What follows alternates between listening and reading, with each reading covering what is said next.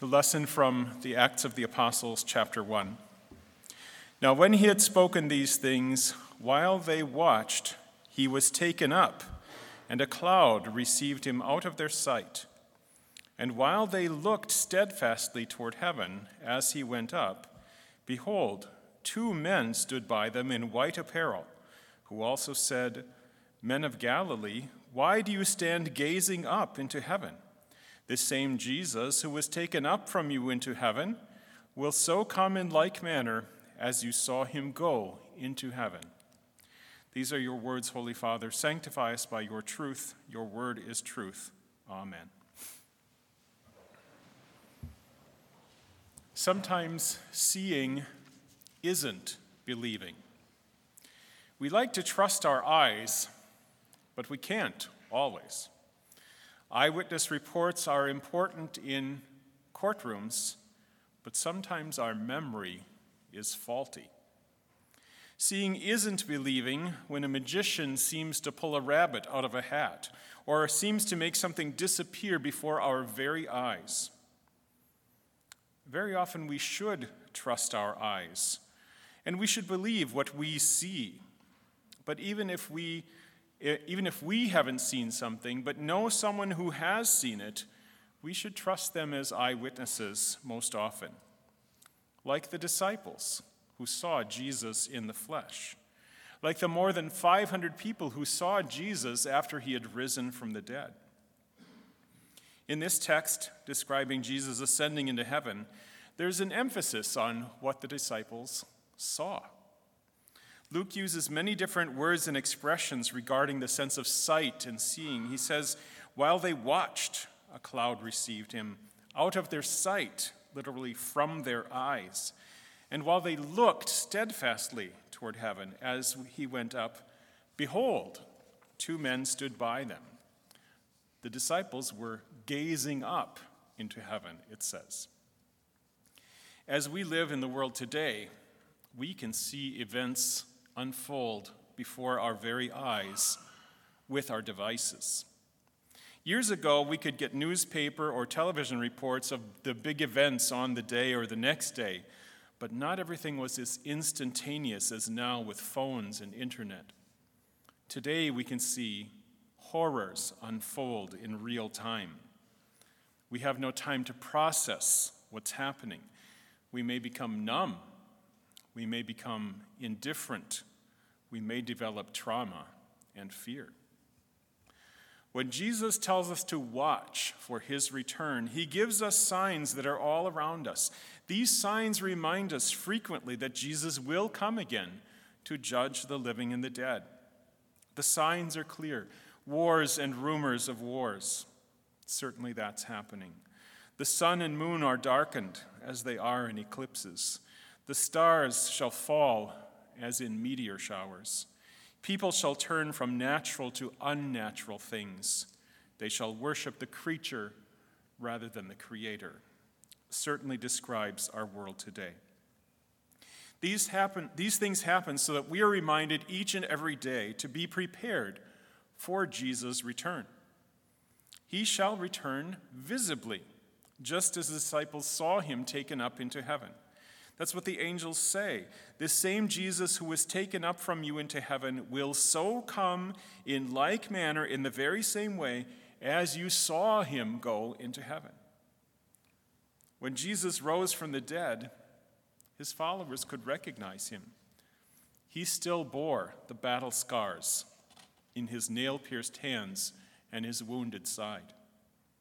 The book of Revelation even describes Jesus in heaven as clothed with a robe dipped in blood and as a lamb as though it had been slain. Jesus suffered. Jesus was slain. He died in our place to pay for our sins, to reconcile us to God the Father. We know Jesus to be that lamb that was led to the slaughter, that Lamb of God, because Isaiah describes him as the lamb that was silent before its shearers. And John the Baptist pointed to Jesus and said, "Behold, the Lamb of God that takes away the sin of the world." There in heaven, we will see Jesus face to face. Sometimes here we wish we could see Jesus in person. But we do see Jesus. We do hear Jesus when we hear his word and receive his sacraments. It's really Jesus who, through the pastor, says, "This is my body, Jesus' body. This is my blood given and shed for you for the remission of sins." Jesus says that. It's Jesus' voice in the absolution in the sermon when we hear those words, "I forgive you all your sins." It's Jesus speaking to us. And we see Jesus in the consecrated bread and wine of the Holy Supper and in the water poured on the child's head to wash away all sins. And yet here we must wait to see Jesus with our physical eyes. Here we must hope, like children waiting for Christmas or their upcoming birthday. Here we must wait through the winter of this cold world for the warm sunshine and springtime of heaven. But as we wait, Jesus tells us where to look. Another big emphasis in this text is the direction where the disciples are looking. They are looking steadfastly toward heaven, gazing up into heaven. Jesus was taken up from their sight, taken up into heaven. And the angels promise he will come again in the very same way as you saw him go into heaven. When Jesus talks about the signs of the end of the world, he gives us encouragement and hope, even joy at the thought of entering heaven. St. Luke records Jesus' powerful and serious words. "There will be signs in the sun, in the moon, and in the stars, and on the earth distress of nations with perplexity, the sea and the waves roaring, men's hearts failing them from fear and the expectation of those things which are coming on the earth, for the powers of heaven will be shaken. Then they will see the Son of Man coming in a cloud with power and great glory. Now, when these things begin to happen, look up, lift up your heads, because your redemption draws near." One of our hymns says, "Oh, that we were there, if only we were in heaven. Oh, that we were there. With joyful anticipation, we look forward to that last and final day." Yes, it's Judgment Day, but it is also the day of our redemption, the day we enter heaven. Look forward to that day with joyful anticipation, like a child waiting for Christmas, knowing that Christmas is coming. The joy of heaven is worth the wait, and there we shall see God face to face, and there seeing is believing. Glory be to the Father, and to the Son, and to the Holy Ghost, as it was in the beginning, is now, and ever shall be, forevermore. Amen. Let us rise and pray.